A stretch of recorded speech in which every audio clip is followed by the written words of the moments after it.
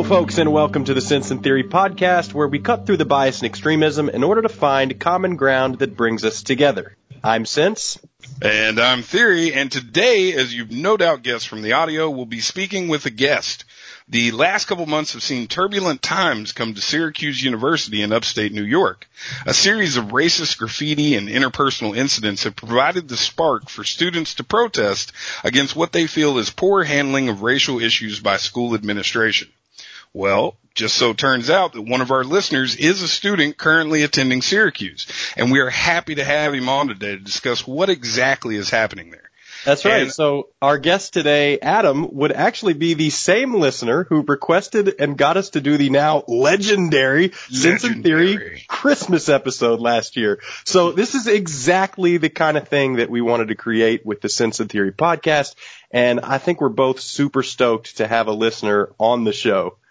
Yeah, absolutely. I mean, Adam hit us up and, he said, hey, I'm going to Syracuse. I've got something to add to the conversation. And we are more than happy to bring him on because this show, as we've said before, is about you guys as much as it is us. We're just two people trying to figure out these things with you, So, super excited that we were able to do this today.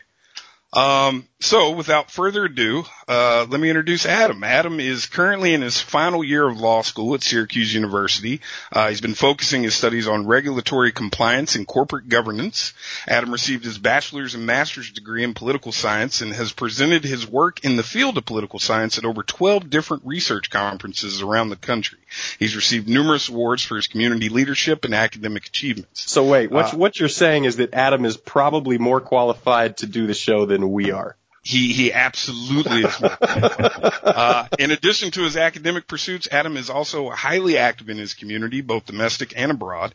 In Syracuse, he does work with the United Way, the Salvation Army, a member of Alpha Phi Alpha Fraternity Incorporated, and he also works with a local nonprofit called Child Care Solutions, an organization that focuses on providing parents with high-quality child care options through a referral service of vetted child care providers.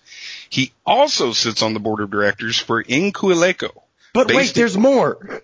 Based in Grahamstown, South Africa, this organization is dedicated to providing supplemental educational enrichment opportunities in response to the poor educational infrastructure in rural South Africa. Adam, welcome to the show. Great. Thank you, guys. Thank you so much. And I couldn't be more glad to be here with you guys today. Well, I thank you for coming on the show. And I got to say right out the gate, I did my due diligence. I looked you up, and I am incredibly impressed that Ensuing, did I say it right? Yes. Yep. Does awesome work, man. On what, $30,000 a year? You guys get education for like 40 impoverished children across the pond?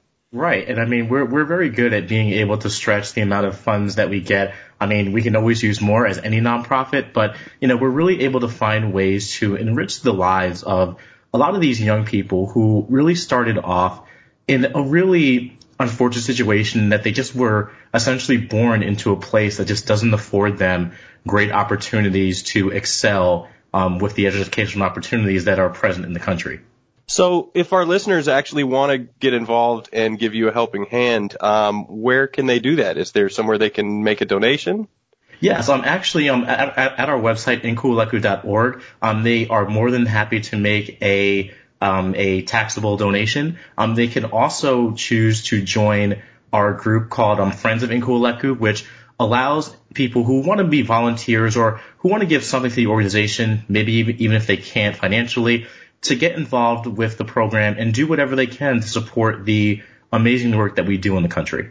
I have to say it is amazing work. And guys, I'm going to spell that out for you. That's INKUELEKO.org.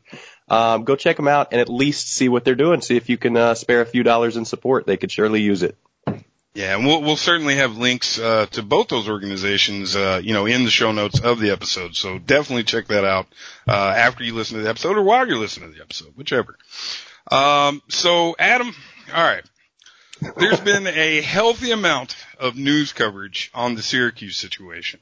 But I'm sure that some of our listeners may have only heard about it in passing or seen a headline. I know that was certainly where I was at before, we spoke and we started putting together this episode. So I was wondering if you can walk us through the chain of events, here recently, starting with the first instance of racist graffiti on November the 7th. Okay, of course, sure. And as you said, I mean, the first incident happened on November 7th.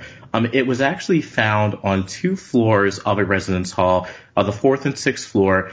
And really, the main sticking point with how this kind of snowballed and got the national attention that it did was that the university didn't actually send out formal communications about the November 11th event or the November 7th event until November 11th. And so initially, students felt that lapse of 4 days between when the actual graffiti was discovered up until it was actually disseminated with the entire university community was a bit too long for some students' liking.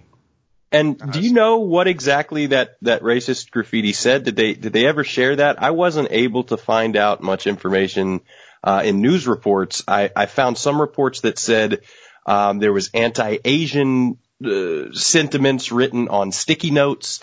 Other people said like anti-black sentiments. I couldn't find any hard and fast details. Was the university forthcoming? As a student, do you know exactly what was written?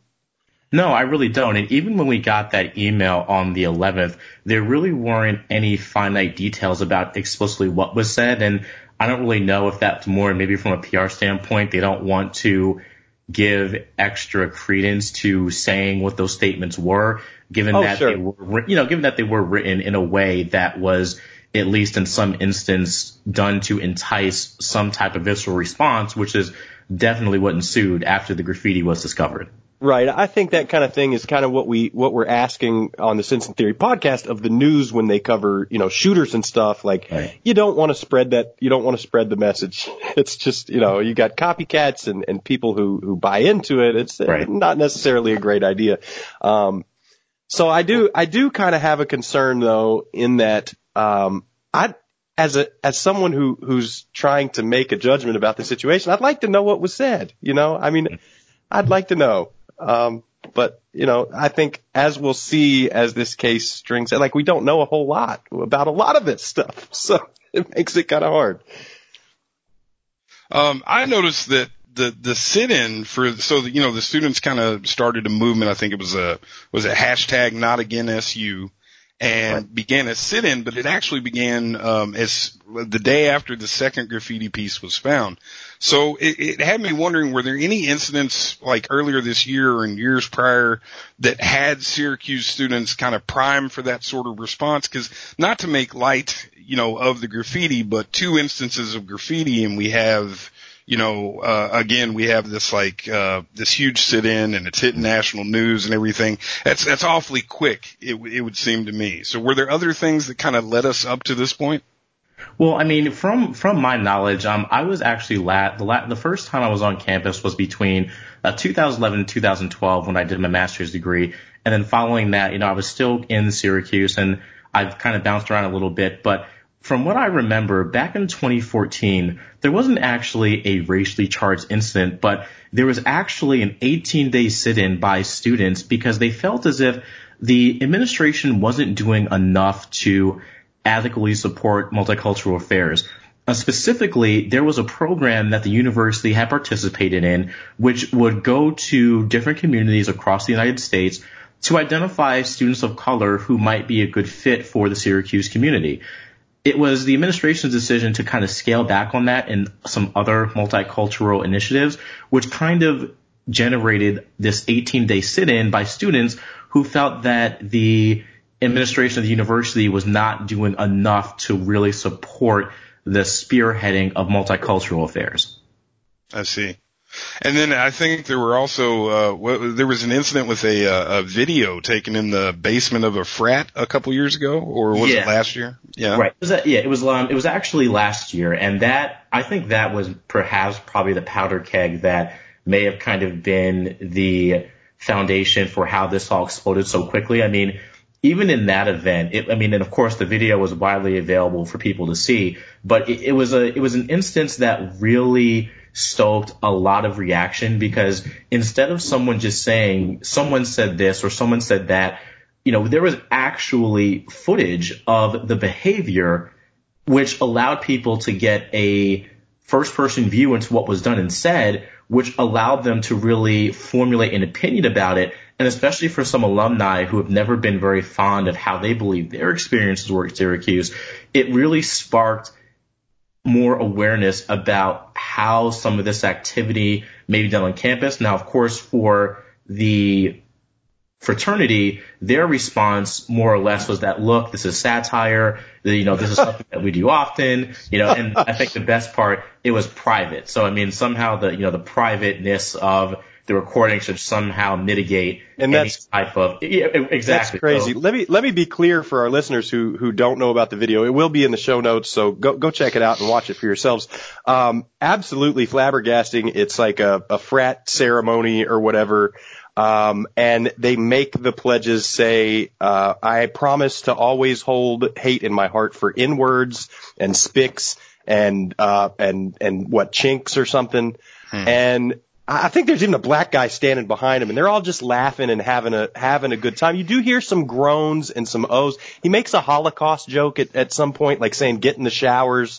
And at that point, you definitely hear some audible groans, but this is a school sponsored activity, right? As a fraternity, or at least, hand in hand with the school.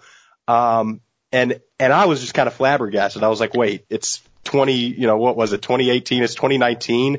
And there's a frat participating in this kind of behavior. I think at the very least, the frat should have been disbarred, and everyone who was present, should have at least been suspended or something, I don't know, man. But I was pretty flabbergasted by that video. Right. And I can actually comment on some of the fallout that happened after that. The fraternity it was suspended for those activities. Also, I believe 18 of the students who were identified in the video did face disciplinary action and subsequent suspension, which was actually at the tail end of the school year around this time last year. Of course, that led to a lawsuit by an anonymous number of students against the university for what they claimed to be unfair practices, really using this incident to kind of paint them in a negative light without actually hearing their side of it, and while at the same time not affording them the proper process they should have been afforded throughout the university judicial conduct process. Any idea how that lawsuit panned? No, I actually tried to find information recently, and it seems to be more or less kind of sitting idle, which really isn't surprising for these things. I know that a typical tactic for universities when they face this type of exposure is to kind of let it drag out as long as possible, then potentially try to reach some type of settlement just so that the university can kind of do what it can from a PR standpoint to control the situation and to make sure it doesn't continue to pop its head up in either regional or national headlines. I'd say if that was going on, then this powder keg, re-exploded, and now they're, all their efforts are for naught because they're back in the spotlight yet again. But wait, there's more. The frat video wasn't the only thing. There was a fight too, right? A video of a fight. I don't know. There was assault on a student at a house party, and someone showed up, called someone N-words, started swinging fists, got hauled off. Do you know anything about that? Yeah, and that it actually happened in a house that was off campus that students were having a party in, and the initial fight started when a student of color was outside on the porch. They claimed that 4 white individuals, including what they believed to be one white woman, came up to him and started confronting him, as you said, started calling him derogatory racial terms.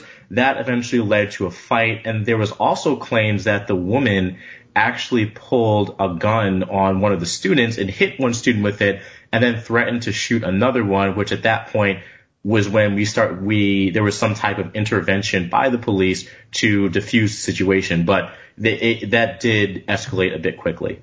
Would that be another instance in which students felt like the university should have notified? I mean, were students notified about that incident, or are you aware? Yeah, they were actually, we were all notified via an email about it. And typically whenever something happens that impacts the entire university, there's generally a campus-wide email that goes out to students to kind of update them. For example, when there's been a robbery or burglary or something in the community, even if it's not on campus, if it's in a area that's highly populated by university students, the Department of Public Safety will typically send out some type of notification just so that students can be vigilant about being more cautious in areas that might be prone to more violence or crime, given that there is a high density of students in those specific areas. I see. So we also have to actually bounce over to Madrid, Spain, for part of this story. In a New York Times article and a few other places, a series of incidents involving professors and students, apparently saying the N-word at a Syracuse satellite campus that's in Madrid, Spain, have also been cited by the protesting students as, among their grievances. And I wondered, like, being there on the ground, is it common for students, like, every day to see all of these things as being linked? Is it a situation where the protesters said, all of this is a part of the same institutional rot at Syracuse? Or is it something where the graffiti and accompanying incidents there actually at Syracuse itself have been the main driver of it? Well, I think from a student perspective, at least to my knowledge, there really hasn't been a sentiment that this was something that's widely known. I mean, this is something I kind of had heard in passing, but it wasn't something that was widely publicized. And I think the reason being was that because if you really look at some of the other reports and kind of compartmentalize all of them to kind of really get the true story out, it was more, a lot of the incidents occurred in academic environments that were controlled. For example, one instance was where a student was reading some type of literature and the N-word was mentioned and they said it out loud in class. Another instance was where there was a discussion that was happening and someone was recalling a situation where they heard someone else say the word and they said it. And so more or less, it felt like that incident, while it kind of appeared, at least on face, could appear to be just another instance of racially motivated behavior that is being allowed by the university. This situation really doesn't dovetail with everything that's happening because really all of the instances that were identified were done in controlled environments, and at least to my knowledge, none were actually done with malicious intent to use that word in the way it's being used. And I wonder, does that matter? I mean, as a white guy, I ask myself like that all the time. If we are talking about the N-word, is it okay for me to say the N-word? And me, the way I see it is, if there are people out there who have voiced that they will be offended by my use of a word, I can bear you, a minimum of respect by respecting that. The word itself is not a big enough deal for me to cross that line. But you're a black guy, right? Yes. Do you have a problem with like a professor reading Huck Finn and saying the N-word? I really don't. And I actually had a professor back in college who was very profoundly black, very profoundly pro-black, pro-African American, and he actually taught a course in history that dealt heavily with pre-Civil War United States. So I mean, essentially the course was really a survey of a lot of racist sentiment in the United States prior to the Civil War. And he would openly use the word because he felt as if we're going to, for example, use this word in rap videos and all these different things, meaning that we kind of make it this double standard whereby it's okay for one black person to say it to another person, but the second someone else says it, then it becomes an issue. And it kind of seems, at least from my standpoint, there needs to be some type of general consensus. Either we don't say the word period because it's a word that is drenched in historiography of hatred and violence, or we just allow it. And I mean, that's, I think, really has to be a personal choice for the individual. But I feel as if the problem is this blatant double standard that's typically applied. I mean, me personally, I won't use it in jest because I don't believe that you can simply take a word that actual development was used to identify somebody as essentially less of a person, or in better terms, 3/5 of the person, and use it in a way that is joking or chiding. It's just something that I do not particularly take part in, because I just don't feel as if that's a word that should try to essentially be sanitized to use in mocking undertones or different types of artistic expression. Yeah, I think I get that. Yeah, and I think what's interesting though is when we talk about the N-word and we talk about the context in which it's okay or not okay to say it.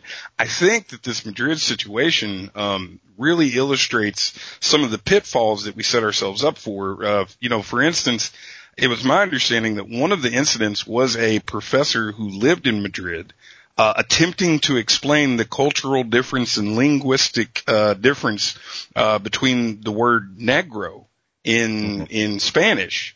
And so, I mean, and for that to be a complaint, it's like, here's two cultures, like, trying to come together and talk things out and explain their differences and everything.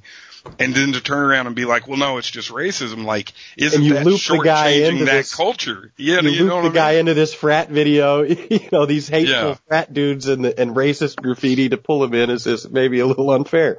Yeah, no, I thought so. So as the Not Again SU movement was going, full swing and the sit-in was going, there were still further incidents. There were, swastikas that were found in snowbanks.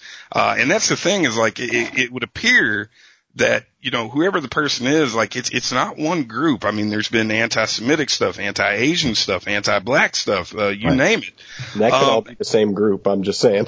Yeah, no, absolutely. But I mean, they're absolutely, going at everyone. But then somewhere along the way, there's this, quote unquote hateful email, that the university announced that it was investigating. I think it was on the 16th of November. Can you tell us anything about that? Yeah, definitely. And on November 16th, there were actually a couple things that happened. The first one being that email that was sent, it was actually sent to members of the student government who were high up in government. They were sent just messages essentially saying that everything that was happening on campus was great in relation to these incidents, and also that they wanted to spread more of this. And I mean, and it came from some type of fictitious account which really couldn't be traced. And it just seemed more or less that to maybe connect it to the people who have done this. I mean, the likelihood that it was students is probably not that very high, because at this point, this is in November 16th. This has been all over the news for a couple of days at this point. And I think around that same time, we had chide-ins from Kamala Harris, from Joe Biden, from Elizabeth Warren. So it seems as if this also kind of moved into the political consciousness of some of the Democratic nominees for president. So at that point, that's when it seems as if the entire situation started to take on a life of its own and kind of became what some people believe was the impetus for the beginning of race wars, which would ensue in Syracuse, New York. And that email, only two quotes I found from that email were that they were happy to see swastikas on campus, and the question, why is fascism considered a bad thing?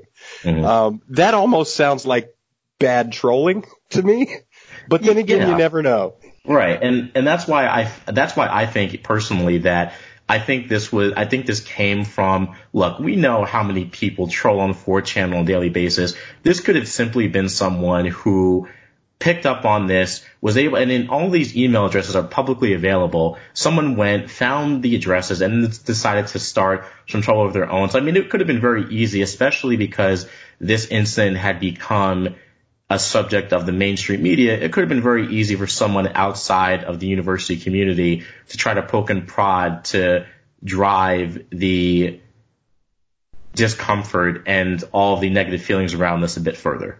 Right. And I'm not trying to minimize it, because it could very well be the same group of people, but I read that the email ended by asking people to help spread racism on campus. Like, right. even the white nationalist isn't that blatant about it. Well, it don't seem like they'd say it in those terms, Right, help spread racism. It's just a weird way to say it, It's weird. But yeah, at this point, I think we definitely started to see the hoaxers, the trolls, and possibly even copycats, getting pulled into what had started to become, a bit of I wouldn't call it like a media circus quite, but, a national story. Somehow the New Zealand manifesto, from the Christchurch shooter also got pulled into this story. How exactly did that happen? Right. So it was believed that around the same time that these hateful emails were sent, there were also claims that someone had been distributing the same manifesto that was distributed in another mass shooting, and they claimed that it was done whereby a student in the library was utilizing the airdrop feature on iOS devices to essentially spread the manifesto around to different students. And that's where you can just hook into people's phones and say, like, here, take this file, right? Right. Well, and if your phone has that setting on an iPhone where you accept airdrops from anybody, anyone could make up like a spoof name or anything and just essentially send whatever they wanted to you if your device was discoverable within a certain area. Right. So what happened about that? It turned out that there was no air to that story, right? The university came out and said, we have no evidence of this actually happening. We got a report.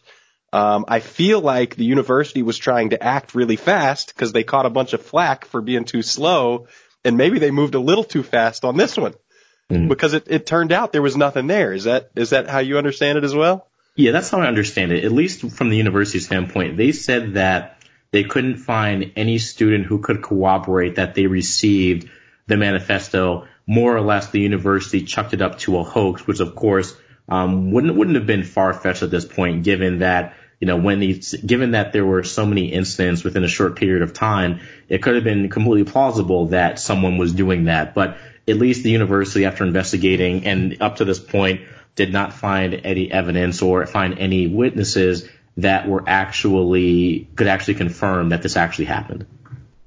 So overall, do authorities have any leads on who may be doing the non-hoaxy stuff? The graffiti and the swastikas and the snowbanks. I know there was an arrest involving graffiti, but that was actually somebody who was on the pro-protest side. Is that correct? Yeah, that's correct. The only person that so far has suffered any type of reprisal from this has been the individual who's responsible for graffiti that was actually supporting the Not Again SU movement. But as to this date, there has been no real identification of who actually started this event, and also there hasn't been any confirmation that this was the source of one person or one group or many groups. So really at this point, we really don't know who started it, if this was really the act of one or many people, and also if this was seemingly a bunch of unconnected acts. So really, we're kind of still in the dark about really who is behind a lot of this. What we do know is that it caused a lot of students to be very upset for quite a long time, and it's still kind of going on, yeah?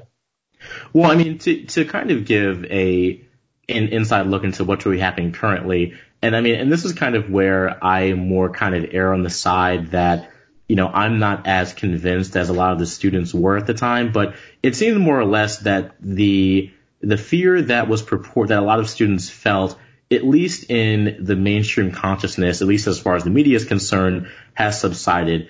And I've also seen messages from the Not Again SU group that they seem to be trying to find a way to more or less stay relevant. For example, they were hosting some type of like get together where they could study and play games and everything. So it seems as if the movement that was started to kind of be the harbinger to a lot of systematic changes that wanted to be made is now kind of more turning into a social collective, which there's no real problem with that, but it seems as if the initial impetus that led to the creation of the group has now subsided a bit, especially given that I think the university at this point is on break as of today, which means that students by and large won't actually be back on campus for about a month or so at this period.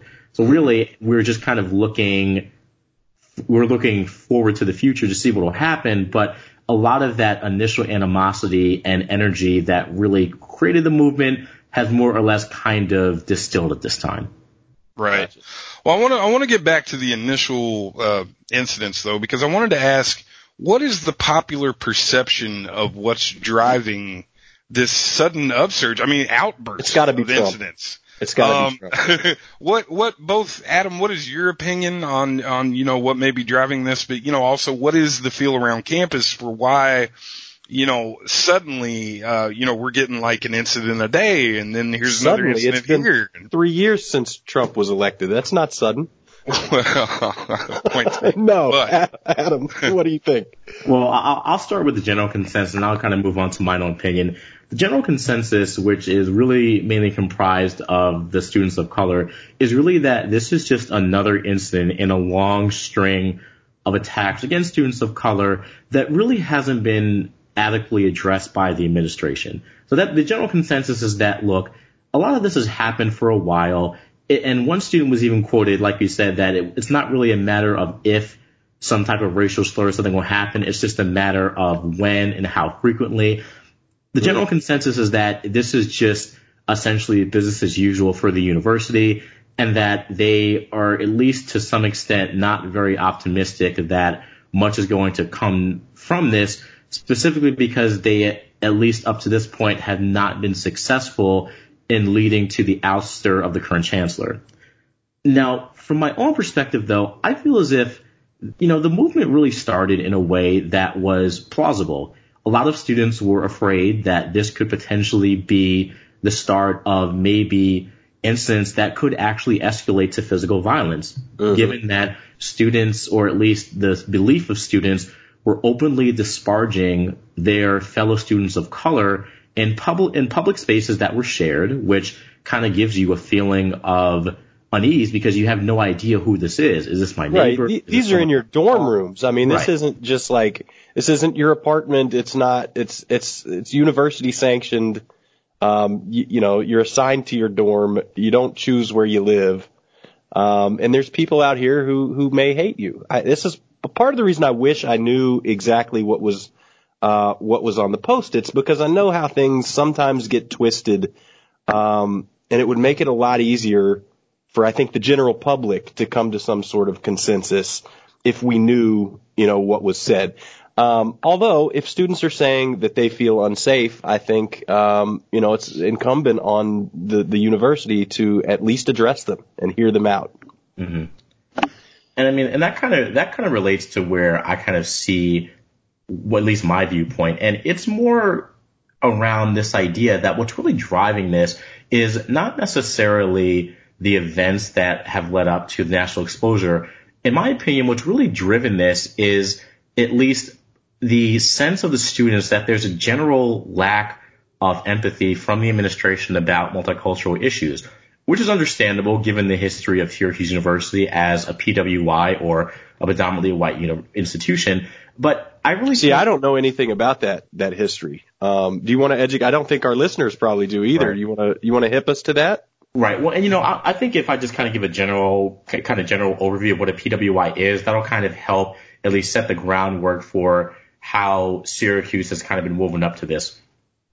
So just to start, the term PWI, as I said, which is a predominantly white institution, was mainly coined when we started seeing the integration of students of color into a lot of these universities that either historically did not have any students of color, or in more cases than not, actually prohibited or barred students of color from coming into these universities. I mean, we remember the infamous governor who stood, outside the steps of the university, who would not, who did not want to, who would not follow the directive to allow the schools to integrate. And I mean, that image is kind of really seared into the mind of race relations, at least as it relates to education in this country. Sure. But really, a PWI campus is one that historically did not have a lot of students of color on it, and they're institutions that are trying to find ways to address that history by, for example, leading multicultural and diversity initiatives that bring more students to campus, but of course, more importantly, once they get there, finding ways to A, integrate them into campus to make them a part of the community, and B, providing points of reference for students who might not have actually been around any students of color, which is still a definite potential reality in this day and age, even if it's not as widespread as it once was, but also trying to educate generally students who may not have come into contact with these students. And of course, maybe an even more important feature, trying to address biases or prejudices that students may have about their student of color compatriots in a way that tries to disparage a lot of the negativity and a lot of the stereotypical definitions that are assigned to certain groups, such as Asian Americans or African Americans, and do so in a way that highlights what really brings these people together rather than what separates them. Well, I noticed that it seems, and I would think one of the, the major players or major ingredients in that mix would be fraternity culture. And I noticed that it seems like it's at the forefront of these discussions. We've already discussed the basement video, but even in the newest string of incidents, 4 fraternity members have been suspended and Greek activities for the rest of the year were canceled. That was after a student complained that a group of frat kids, some students from another college as well and non-students, yelled slurs at her after a party. So is a large component of what we're dealing with here racist, spoiled white kids run amok? I mean, is that kind of the where it not necessarily starts and stops, but is that the driver? Well, I think first, kind of as a point, I think that fraternal culture, at least as it relates to fraternities that have been predominantly white, they haven't really been exposed to a lot of these issues that some of these diversity drives try to address, because a lot of fraternities really emphasize this idea of inclusion among a very small group of individuals. For example, I believe that the fraternity that was the subject of that video, I believe at the time of the incident, they had about 48 members, and I think they said about either between 20 or 28 were actually people of color. But it just goes to show you that you still have more or less a majority of individuals in these fraternities who are white. Now, at least from my perspective, I am also in a fraternity, but it is a historically black fraternity. It's a fraternity among what is called the Divine Nine that really sprung up as a way for students of color to band together on these PWI campuses where either they had no presence or either overtly or covertly they were still denied equal opportunities that were delivered to their white counterparts. And I think that's why it's important to make a distinction there, because even at Syracuse University, there is a prodigious presence of the Divine Nine fraternity and sororities on campus that really look to kind of be that counterbalance to the stereotypical frat culture that, we see, with the stereotypical, tip that cap and, the half cut off fraternal shirt. They really try to be the antithesis to that, in that showing that there are ways to, in a positive and healthy way, really introduce the community to areas of diversity and multiculturalism in such a way that allows students to interact with those who they may not have interacted previously. No, I think that is good, but I think there's also an extra ingredient in the mix, in that, to me, I've noticed that, with the fight, with the yelling of the slurs situation that I just discussed, there's also a component of people who don't even attend the school, who are getting involved and wrapped up in these incidents. So it makes me wonder about the town of Syracuse itself. Has there been a similar uptick in racial incidents in that city at large? Or I guess, more aptly, as we've been discussing, has Syracuse historically had an issue with race relations akin to what the students are accusing the university of having? Right. I think a good place to start to answer that question will be to give just a brief synopsis of really, because predominantly it really relates to African Americans and the community at large. It's probably a good idea then to give a quick synopsis of the background of African Americans in Syracuse. Now, really back in the 50s and 60s, the black community in Syracuse was actually very prominent. There were a lot of business owners. There were a lot of homeowners of color. There was a strong community here that really was not typical for really what you saw at the time in terms of, not being very far removed from the civil rights era. So in that respect, there was a strong community. However, and I believe in the 1980s, there was an overpass called I-81 that was built that essentially segregated the downtown portion of the city away from what later became the university portion of that. And that essentially completely decimated the land value in the black community because, of course, nobody really wants to live under or near an overpass. And that really was kind of the harbinger for the eventual decline of the black community. And now, even today, the south side of Syracuse is infamous for the amount of crime and poverty. I think there was a report once that said that minorities in Syracuse are one of the most impoverished groups in the entire country. So not just regionally in New York, not just in the Northeast, but the entire country. And that just kind of gives you a sense of a lot of the issues that are dealt with. I mean, we see poverty up close and personal in this city, and which is partly why I try to do as much as I can to really uplift the community to kind of combat a lot of those historical difficulties.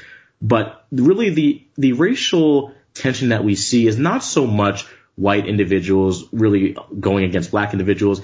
It's more what's kind of more endemic at this day and age, and of course stems back to the 50s and 60s, which is a lot of tension between the local police department and people of color, namely because there is at least a perception that people of color are treated as essentially second-class citizens by the police force.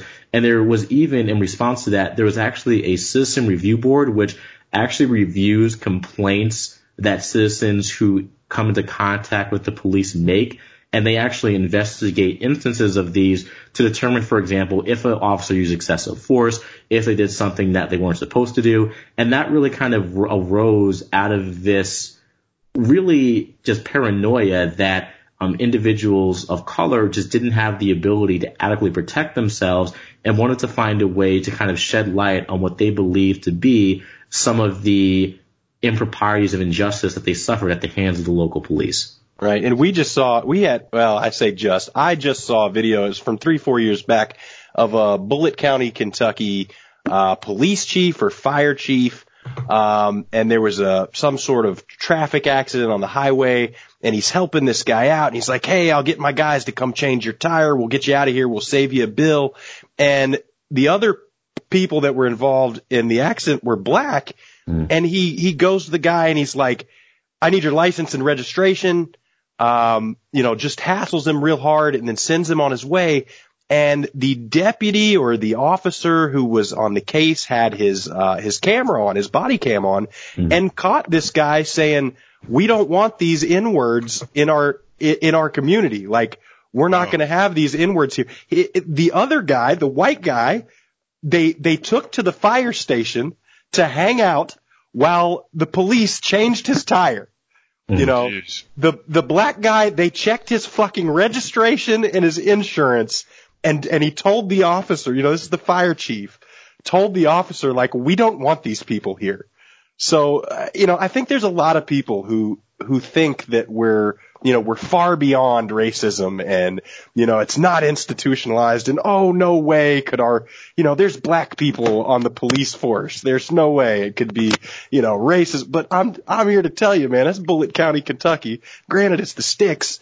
But, well, actually, I think that's why, what Adam just said is so important is that I also think there's a tendency to always think that those incidents are happening in Bullitt County, Kentucky and in the farthest reaches of Alabama and Mississippi. And when you find out that, oh no, there's things wrong up in Syracuse, New York as well. You don't have to be an ex-Confederate state to have stuff like this going on, Right. I think it's important for people to realize, just how widespread and pervasive the problem can be. Right. And and I think it's also important. And I mean, I've really tried to press this in my community, because I feel as if the only way that we're going to really move past a lot of this history that is very hurtful, very painful, is we have to be able to find a way to meet at a common place that allows us to discuss these issues. And I mean, and that's honestly why that citizen review board just described, why I have some issues with it, is because it more or less seems to be a forum to essentially vindicate somebody who feels if they were wronged, but not is so done in a way that really affords officers any real way to not just be essentially the bad guy. And I mean, and I definitely understand that this stuff does happen around the country, but I don't think the response is to essentially set up an ad hoc tribunal that is really hell-bent on doling out, well, they can't punish, but doling out negative publicity about officers. I mean, there's no way that we're going to begin to make any inlets into rebuilding this relationship and making it what we want it to be if we're essentially just going to set up our own process and say, yep, we found out you did it, you're wrong, you're racist. Like, we have to find a way to effectively get past it. Where is that middle ground, though? Like, I feel like without accountability, like, so that police chief apologized. He also said some racist ass shit to the Asian reporter. He kept telling her, like, do you speak English? Am I speaking English? I'm speaking English. Anyway, he apologized, and I think he got fired. But where is the middle ground between a tribunal and still having some sort of accountability, some sort of punishment, some sort of, accountability? Like, right. When you say middle ground, what do you mean? Right. Well, when I say middle ground is we have to be able to have these conversations jointly, which means that when we have these things happen, we have to have a forum that allows us to effectively talk about what happened, and I kind of think of something synonymous to what happened after Rwanda, the Gacaca hearings that they had, which they weren't about punishment necessarily. The individuals stood trial per se, but it was more the victims had the opportunity to tell these individuals who they may have seen hack their family members to death, to tell them how this impacted them. So really, when I say middle ground, I'm talking about restorative justice, finding a way to address these issues face to face instead of having, for example, the police department has their own internal review process. Now the citizens have their own internal review process. And so essentially, if I find one thing and you find the other thing, we're at an impasse because we haven't actually addressed the issue. We've just found a way to assign and account blame in a way that makes us feel better, that we feel as if the justice we want is happening, when in fact we are only getting justice in silos, which is not just justice, it's just actually echoes in another echo chamber that doesn't allow us to get past the biases in history to truly build something sustainable to allow us to move forward. It's not to say that to ignore these things, but it's more or less to say that we got to find a way to come together and move forward, or we're just going to continue to be in the same rut. And of course, these issues will continue to happen in Syracuse, New York, and Houston, Texas, and Albuquerque, New Mexico. I mean, there has to be an end to it, and the only way we put an end to it is to get to the table and start talking about these issues. Right. I think you hit the nail on the head. You kind of remove the humanity from the process where if you're standing face to face, you see the pain in your fellow human's eyes. That's really hard to ignore. I don't care how cold and racist you are. Right. It takes me back to my superhero, my real life superhero, Daryl Davis, who was able to gather the KKK robes of, hundreds of members throughout his life. Just by showing up, being present, and acknowledging their humanity, even in the face of their abhorrent racism. And that's not to say that we're all as strong as Daryl Davis, because how can you be? It's like saying we're all Superman. We're not. Right. But to me, there is, that's restorative. That's healing. That's unity, if you will. So I'm right there on the same page with you, man. Right. Yeah. And again, I mean, it's just so important that, we not allow the pain of yesterday to define the reality of tomorrow, because I mean, it's easy to live in cyclical pain and violence. I mean, it's easy to be hateful and to just completely look at someone who has hurt you in the past and just always think that this person is never going to change, this group is never going to change. But I mean, we can sit there and do that, or we can at least try to do something different that may net a better result that we could have never imagined. So, Adam, I wanted to talk a bit about the protests themselves. So basically, what happened is, we had the Not Again SU movement, we had the sit-in and everything, and eventually the students who staged the sit-in came up with a list of 19 demands, and ultimately were able to secure Syracuse Chancellor Kent Syverud's signature on a document where the university agrees to meet those demands, but it wasn't quite as straightforward as all that. Can you describe the process that led to that agreement?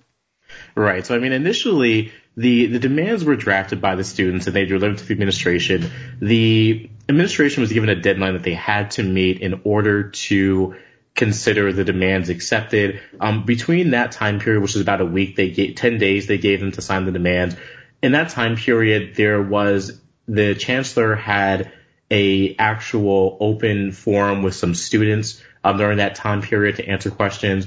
There was also then a more public town hall that was actually held in the chapel that we have here on campus. And those were really the opportunities to kind of get the feedback from the students to really understand where the administration can start to address some of those instances. Now, the only issue with some of that was that some of the demands that the students made were not necessarily doable by the chancellor in his own veracity, because he is not necessarily the end all be all. He's not an emperor. He's not a king. He's answerable to the Board of Trustees, which meant that if there were things that had to be changed really at the highest level, some of those things were going to have to receive approval by the Board of Trustees before the chancellor could actually accept them, which that actually carried the signing of the demands past the deadline. They missed the deadline, I believe, by about 2 or 3 hours. He signed it at about 2 a.m. One morning. He then sent out an email about it, giving the demands in a memorandum. But subsequent to that, the students rejected the acceptance of his signature because it was past the deadline. Wow. Because he was 3 hours past the deadline. Right, yeah. Well, I think, just to kind of give our listeners an idea of what was going on, I think there were demands where basically the students were asking for the ability for students and faculty to come together and create a curriculum that, in their words, quote, accurately address diversity issues in the 21st century and how they are influenced by history. I think they also wanted to do things like consolidate all the multicultural offices and build actually a dedicated multicultural building where all of those offices could be housed. But then, to your point, there was one that was like create an open forum for students to share their student experience and express the expectations of their university to the Board of Trustees. And the chancellor was like, well, I can't do that. I can suggest it to the Board of Trustees. Yeah, he had amended it. The chancellor will strongly urge the Board of Trustees to create an open forum for students to share their student experience. And that's some wiggle room there. But gosh, like you said, he's not a king. He's not an emperor. Yeah. If his hands are tied. There are two in particular that I would really like to talk about. And one of them would be, I think it's number 6 here. It says, a housing portal such as My College Roomie or RoomSync should be implemented as an option in the roommate selection process to allow future residents to choose a roommate based on mutual interests and identities, as well as the expansion and promotion of multicultural learning communities to more residence halls on campus, including upper division and mixed population communities. And let me just say, I saw a video of the early protesters, and they had like an idea board on the wall, and that started with the language based on race. What they were, and it morphed and changed, I'm sure, as time went on to say identities rather than race. But what these guys are asking for is to check a box that says, I want to room with black people, right? Or I want to room with trans people, or I want to room with white people, as a white guy. And to me, this is like the total opposite side of the road that we should be rolling down. I mean, am I wrong? Are white people so scary that you can't room with white folks? Or what? I'm flabbergasted. I can't even imagine how a group of people protesting racism would come to the idea that they should be able to self-segregate. Right. And, this is really where the rubber hit the road for me and really started to make me question really some of the competencies of the movement, because I think you really kind of hit the nail on the head. You can't on one hand expound that you want more diversity, you want more multicultural inclusion, but then on the other hand say, well, I want all that stuff, but then I also want to essentially be able to room with someone that I feel comfortable with. If the idea is that we're trying to break down borders that prevent us from understanding each other, especially if we don't come from backgrounds that have exposed us to individuals who come from diverse backgrounds, how in the hell are we going to do that if we are going to start to self-select and essentially ask the university to sponsor what, at least in my eyes, is a pseudo-apartheid in room selections? I mean, that just completely undermines what you're trying to accomplish. And it just seemed that I cannot imagine. And honestly, I know that you said, well, it went from race to identity. Identity is just a placeholder for race. I mean, it's interchangeable how people see it. Because I really don't, how do you identify? You ask someone how they identify a person of color, they're probably going to say, oh, I identify as African American. So, I mean, honestly, that was kind of their way of kind of slipping it under the rug a bit. But I mean, of course, not realizing that people were going to read this, that saying identities is not necessarily just going to completely disparage the connotation that you mean you want to live with somebody who is of a race of your choosing. And I mean, to me, especially as someone who has made civil rights and diversity really a tenet of everything I do, for me, that was really a slap in the face to see that, you've expounded this much about wanting to have really this call to arms about multiculturalism, but then you want to kind of hold the keys to the kingdom insofar as you're able to then select who you room with. I mean, that just completely took me by surprise and really started to make me question some of the motivations of the movement. Well, I really thought it was interesting because that is the and identities portion is one of the parts that, the chancellor amended, like he struck that. Right. And I think he did it because he didn't have a choice, because I'm almost certain that there's laws on the books, like civil rights law, anti-discrimination law, that say that you cannot do that. You can't discriminate. And I think that stems, from the whatever you want to call it, popular ideas, popular narrative or whatever that's kind of happening in the, the diversity and multicultural / critical studies, culture, that it's not incumbent upon people of color to, take up the fight against racism, and they shouldn't have to, go through their own emotional labor and whatnot to teach white people, how to do this. They should have a place where they're safe to themselves to be able to, not have to fight that struggle every day. But at the same time, where I can understand that argument and I can understand, how we should all be more aware and understanding that is something that happens every day. At the same time, you can't let the horse run away with the cart to the extent where you start advocating for the very policies that we were trying to eradicate 50 years ago. I mean, George Wallace, who we brought up earlier, would absolutely have loved for students to be able to choose their roommates based on identity. My son can come and choose only white roommates? Hey, problem solved. Yeah, and I think sometimes we get so carried away that we don't even realize the road that we're walking down at that point. Right. And, and I think this was really more indicative of, really the problem that you have when you start a movement with anger. Anger is a valid emotion. It is a composite of a lot of different feelings. But as we've seen, look at the Black Lives Matter movement. I mean, that movement started really out of a lot of anger, a lot of pain about what the black community was going through. And really, since then, it's pretty much fizzled out, because your rallying cry cannot simply be anger, because anger dissipates. Anger goes away as time goes on, because time doesn't necessarily heal all, but time puts this stuff out of memory. And you have to have something more than being angry at something or someone in order to sustain a movement such that you can actually make the change you want to see. Yeah. And I want to be clear, like, this wasn't denied because of the chancellor's changes. You say this was denied because he didn't meet the deadline? Well, it was a composite of two. I mean, it was actually kind of hard to decipher which was more the reason. I think more of the reason was that because the students believed that, and they even said it in their statement, that essentially the chancellor was stalling and that he wasn't taking this seriously. And so they said that not only do we reject it because it was late, we also reject any revisions whatsoever to the document. So essentially, they were saying, look, either it's our way or the highway. See, that just totally flabbergasts me, because what I see here is an incredible amount of effort from the chancellor going above and beyond. I mean, they're talking about clarifying, hate speech rules. They're talking about buildings and creating multicultural learning centers. And he says yes. And he says yes over and over and over. He even says yes to the housing portal. Like, yes.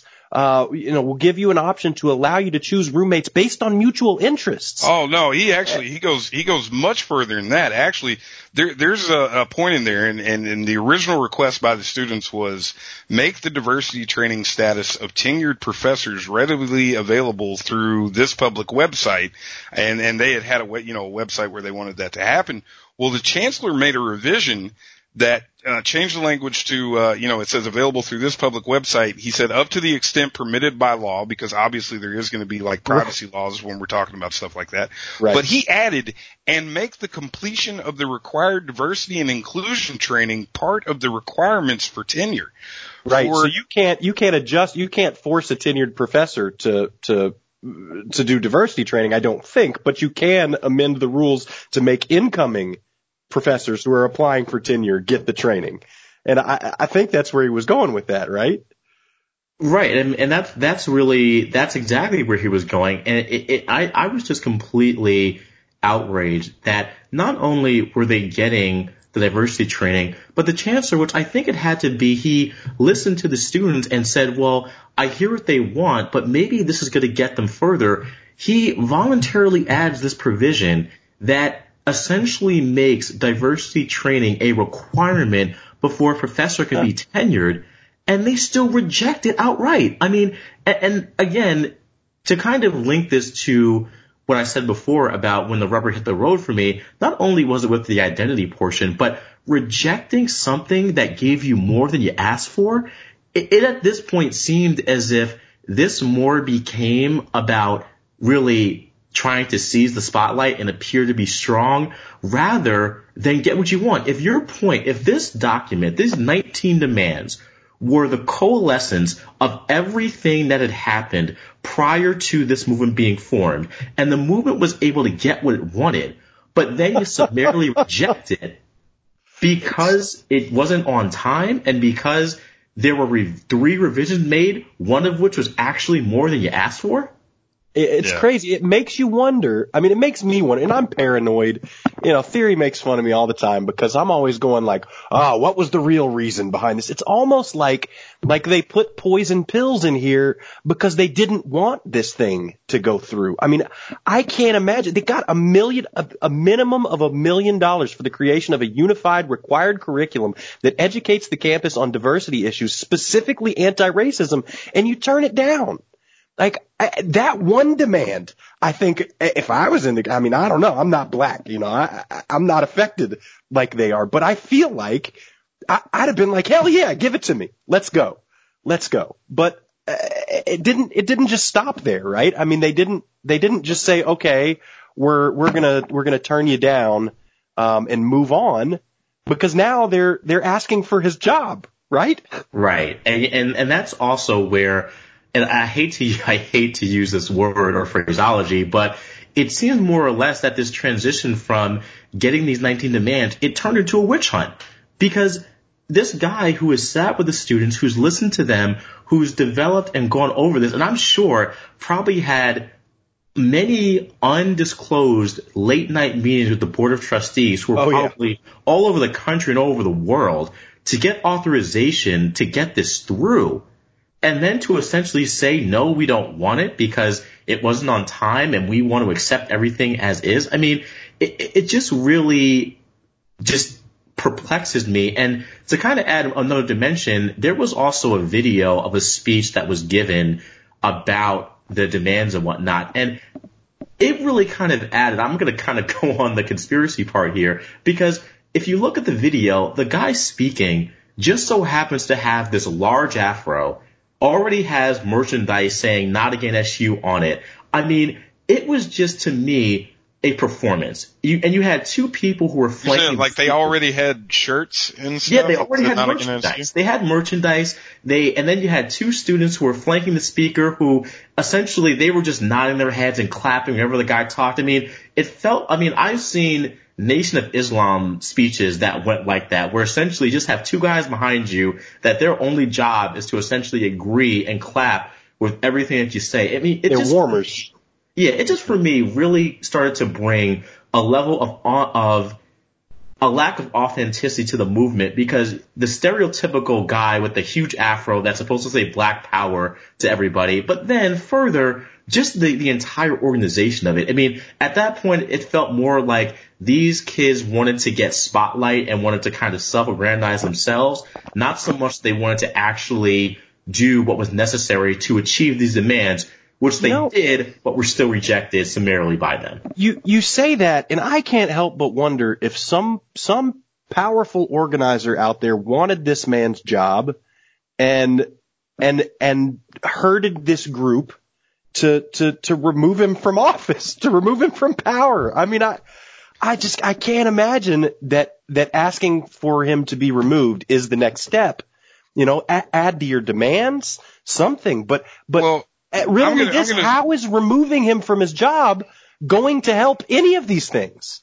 No, you have a point, but I mean, I guess what I would say is something that, you know, I've said to you in private about this is I think that you do have the elements of what you're talking about, right? You do have a driving force, that is pushing these protests up over the top, right? So, I mean, I think you have the force of the media for sure. Well, the force of the media for sure, but I mean, I think you have honest students who, you know, obviously care about the problems that they're experiencing at Syracuse and right. You know, want to see them addressed and all that good stuff. Question. But I think there is also this not only media thing, but like in academia, like this cultural thing that says that every single protest has to go above and beyond the scope of what it's even asking for. It has to address all the systemic and institutional, you know, racism and patriarchy and problems that we're seeing across the nation, like all in one bang. But how is Severud to the point where they blind themselves to, you know, here they're getting what they want, but it's not enough because there's all these other things that have to be rectified, justified. And when you have that many people who are pushing and saying that, you know, this is what should happen, this is something that needs to happen, and you have to do this, well, now you're putting a whole lot of pressure on 19, 20, 21-year-old kids, and now all of a sudden they're thrust into the media spotlight, and it's kind of their time to shine, and before you know it, that thing gets away from you, you know? I just can't imagine how Severud gets to be the face of this, and pulling him out is somehow a solution to any of the things you've been fighting for. What is the next guy that comes in going to sign this list of 19 demands? I mean, is that what they're hoping for? What? I just can't see an end game, and it makes me scratch my head, and it throws me into a tailspin where I'm just hopeless and I have no answers. I don't know. It makes me want to ask, I want to ask Adam, at least in your opinion, and I understand that you don't, you know, speak for the Not Again SU movement or, you know, anybody but yourself. In your opinion, where is Syracuse taking rightly deserved criticism, and where have the protesters like missed the mark? Like you know what I'm saying? In general, like where has Syracuse been messing up for quite some time, and where are the protesters overreaching? Like how do you see that? You know, how I see it is I really see it as what more can the university do? And I think an important, and to really kind of really support this assertion, and what's really not been talked about, prior to any of these protests happening, probably about a year ago, the university voluntarily installed at what was at the time an interim director for chief diversity officer. And this individual, who I actually know, who's actually, funny enough, a member of my fraternity, was charged with doing everything possible to really highlight and push diversity initiatives at the university. In addition, this individual, he also sent out very lengthy emails that detailed in excruciating instances what was being done about diversity initiatives, what was on the forefront, what they were looking for feedback from students. And it never seemed that at any time, and I mean, I even admit, I didn't read all of them point for point, and I can imagine a lot of students didn't read them point for point. But it more just kind of highlights that it wasn't as if this was just a moment of a deer in the headlights moment for the university. They, given the history of the makeup of the campus racially, they've been taking steps to try to mitigate a lot of the issues that were really hurting and calling for change by a lot of students of color. But never once did I ever hear anyone say, oh, well, you know, what the chief diversity officer said was not right, or, oh no, he needs to do this or that. There was never truly a public rebuff or any type of public recognition by the students of what initiatives the university was doing to address these issues. So really, what the university could have done better, if you want to look at it from, you know, maybe an objective standpoint, sure, maybe they could have released information earlier. But as we discussed, when they jumped on it and released information immediately about the manifesto, they did it really out of a reactionary standpoint. So the question is, do we want what happened quickly without any real veracity or vetting of the situation, or do we want to be able to collect the facts,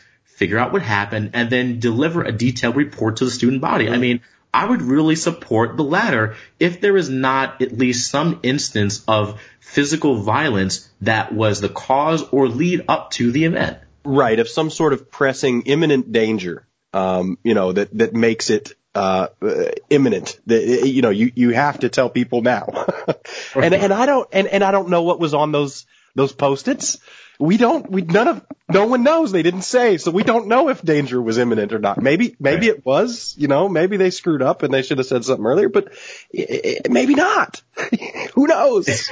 And even to kind of highlight something else, because I know that we talked about earlier about really the feel of students. I mean, in response to this, and without knowing what was on those Post-its and whatnot, the university increased exponentially the amount of public safety officers all around campus. I mean, I saw walking to class officers all over the place, both of the university and from the local PD. And of course, there was also the New York State sent in their own race task force team who did, I don't have no idea what they do, but they came in and did something. I think at one time the FBI got involved. So you have Adam, I gotta ask you, as a black guy, does more police on campus make you feel more safe or less safe? Of course it doesn't.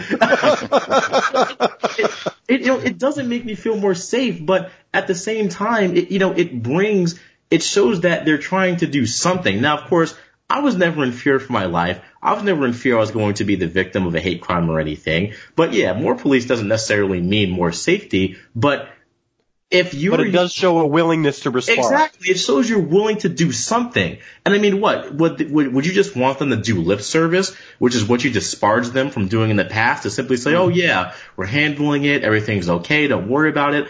But essentially, you want them to do this, and then you want them to do that, but you don't want them to do that, but you want them to do this. It seems as if, what do you want them to do?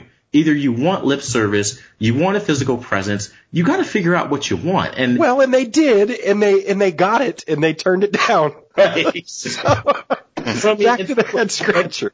And then it goes to what do you really want? And that's when I more or less I felt, look, this movement started off legitimate as a true response to a series of racially motivated events that put the local community on edge, rightfully so, but then really devolved into, well, you know what? Let's try to get this guy's job. And honestly, look at any coup d'etat anywhere in the world. I mean, look at the Arab Spring.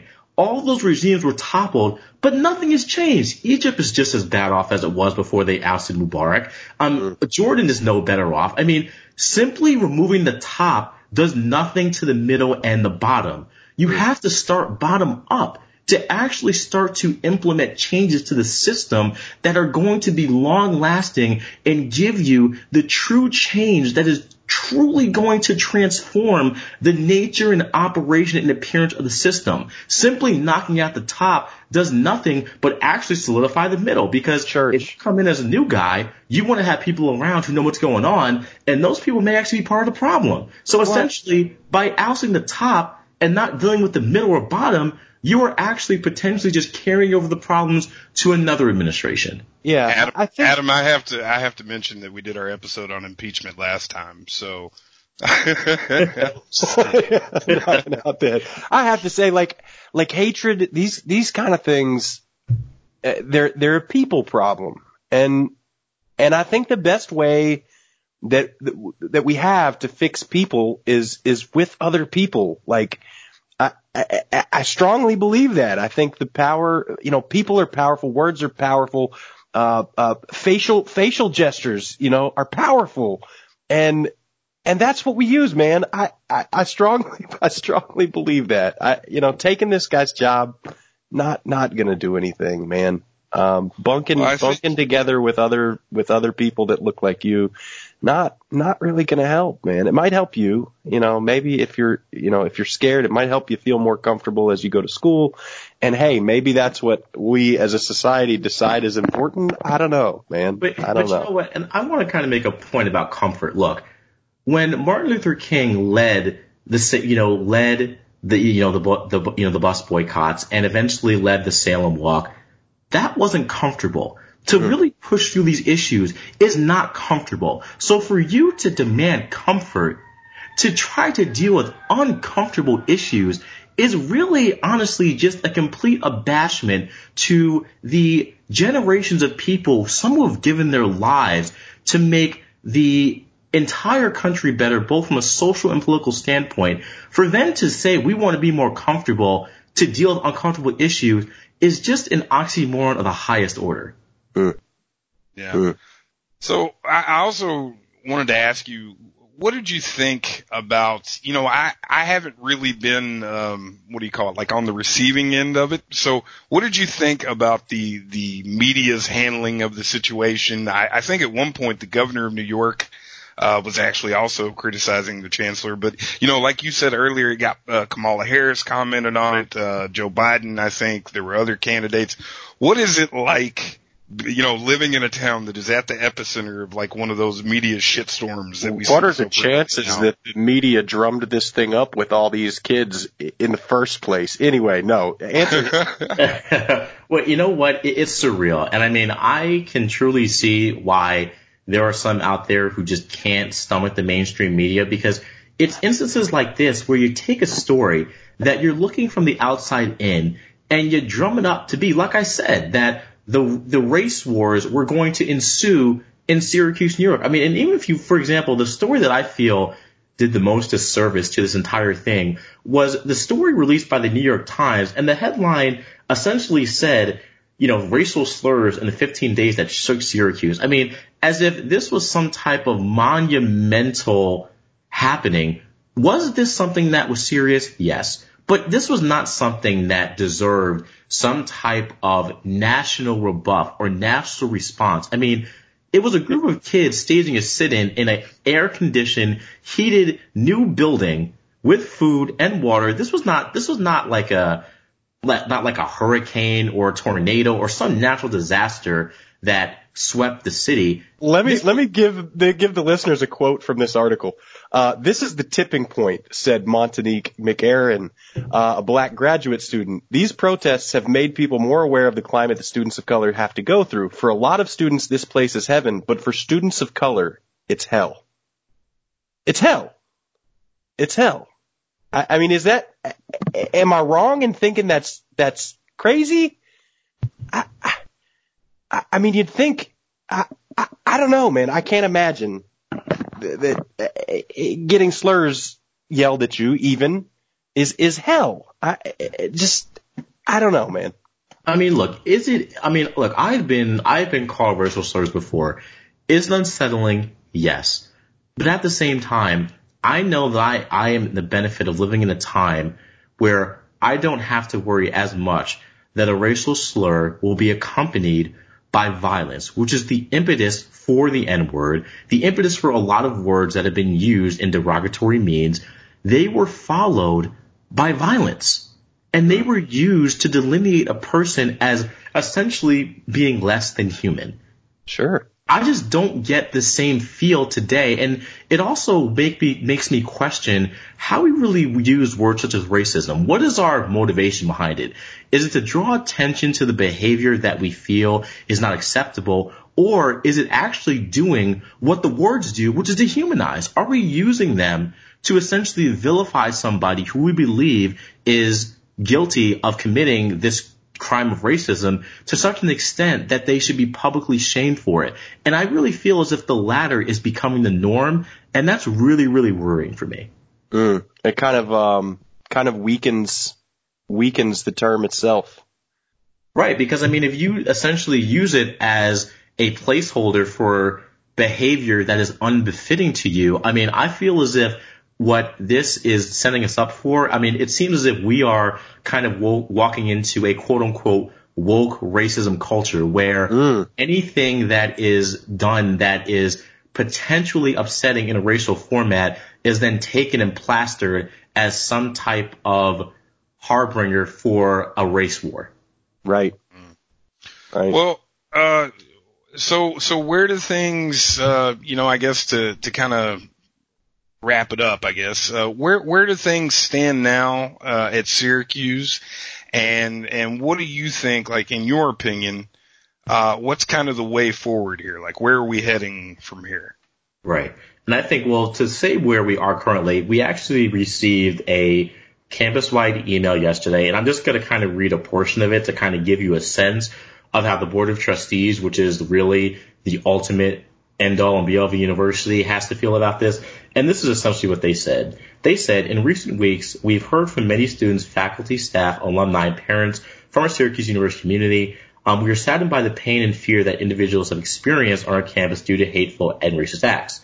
We're deeply committed to ensuring Syracuse University is a place where all individuals are and feel safe, valued, and respected. My fellow trustees and I have been in deliberate conversations in our consideration of how the board can best support the university community.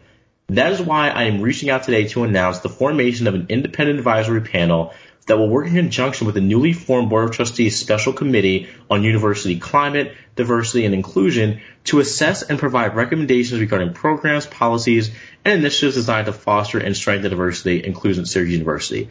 And to kind of read in between the lines, we're not firing the chancellor, first and foremost. Secondly, we're not going to meet with you every semester. We're going to establish a committee that will report back to us about what's happening. But essentially they're saying, look, it ends here. We're going to set up these committees to talk about these issues, to give you an outlet, but we're not firing the chancellor, and we are not going to essentially have an open forum with you every semester about your experience. We're going to have a committee that's going to do that for us. And the demands are not met, right? The 19 demands are now dropped? No, they're not. And actually what's happened is the university has already began to move forward on the demands. So essentially, any of the hubris that we hear from in on out about not accepting the demands, demanding the chancellor's firing, at that point, the Board of Trustees has already moved on. They said, look, this is what we're doing. We're establishing this committee. We're going through with these demands. And honestly, I feel like this is the best possible outcome for this movement that, in my opinion, started to deteriorate and become a bit disingenuous towards the end once the national attention started setting in. Because the university said, okay, you don't want to accept them? Okay, we're moving on. We tried. We're not going to do anything. Yeah, but we'll do it, even if you don't accept it. Right. But so they're doing it now because they feel as if these are actual genuine issues. The Board of Trustees is not going to be held hostage by a group of students. It's not going to happen. They are going to find a way to move forward to address these things in a way that makes things better, but they're not going to simply say, okay, the only way we can do this is by essentially giving you the chancellor's head, and then we'll kind of call it square it even Stevens. Right. I'm surprised they're going through with all the demands. That surprises me. I'm pleased. I think it's, it shows a willingness, on their part to address what students see as problems. So, good for them. Good for them. Well, Adam, thank you for coming on today and kind of straightening us out on everything that's going on up in Syracuse. We really appreciate it. It's been absolutely wonderful to talk to you, man. Yeah, guys, thank you very much. I just want to say, I love everything you guys do. And I think that you really bring a much needed voice of sensibility and a really commonality to issues that just seem to plague all of us all over the country. And to have a place where we can really talk about these in a way that is accessible to every person, no matter their level of education, their background, is truly wonderful. And, I really love the work you guys do, and I really will support and hope it even gets better from here on out. Oh, you made me blush. I do have one last question for you, though. What do you think about Taylor Swift? What do I think about? What don't I think about Taylor Swift? I told you I'm not doing these end segments no more. Hey y'all, this is Beanzo, beloved star of the critically acclaimed show The Bean Pod. I want to thank all of you for taking a moment to check out my side project, the Sense and Theory Podcast. Remember, if you need an extra dose of truth and integrity between shows, you can find all the links to contact my social media team at senseandtheorypodcast.com. You can also join the movement that's sweeping the nation by donating $5 a month and becoming an official Beanzo buddy at patreon.com/senseandtheory. And finally, don't forget that my segments normally start somewhere between 55 minutes or an hour in. So you can always just skip ahead to the best part. This is your gracious host, Beanzo, signing off.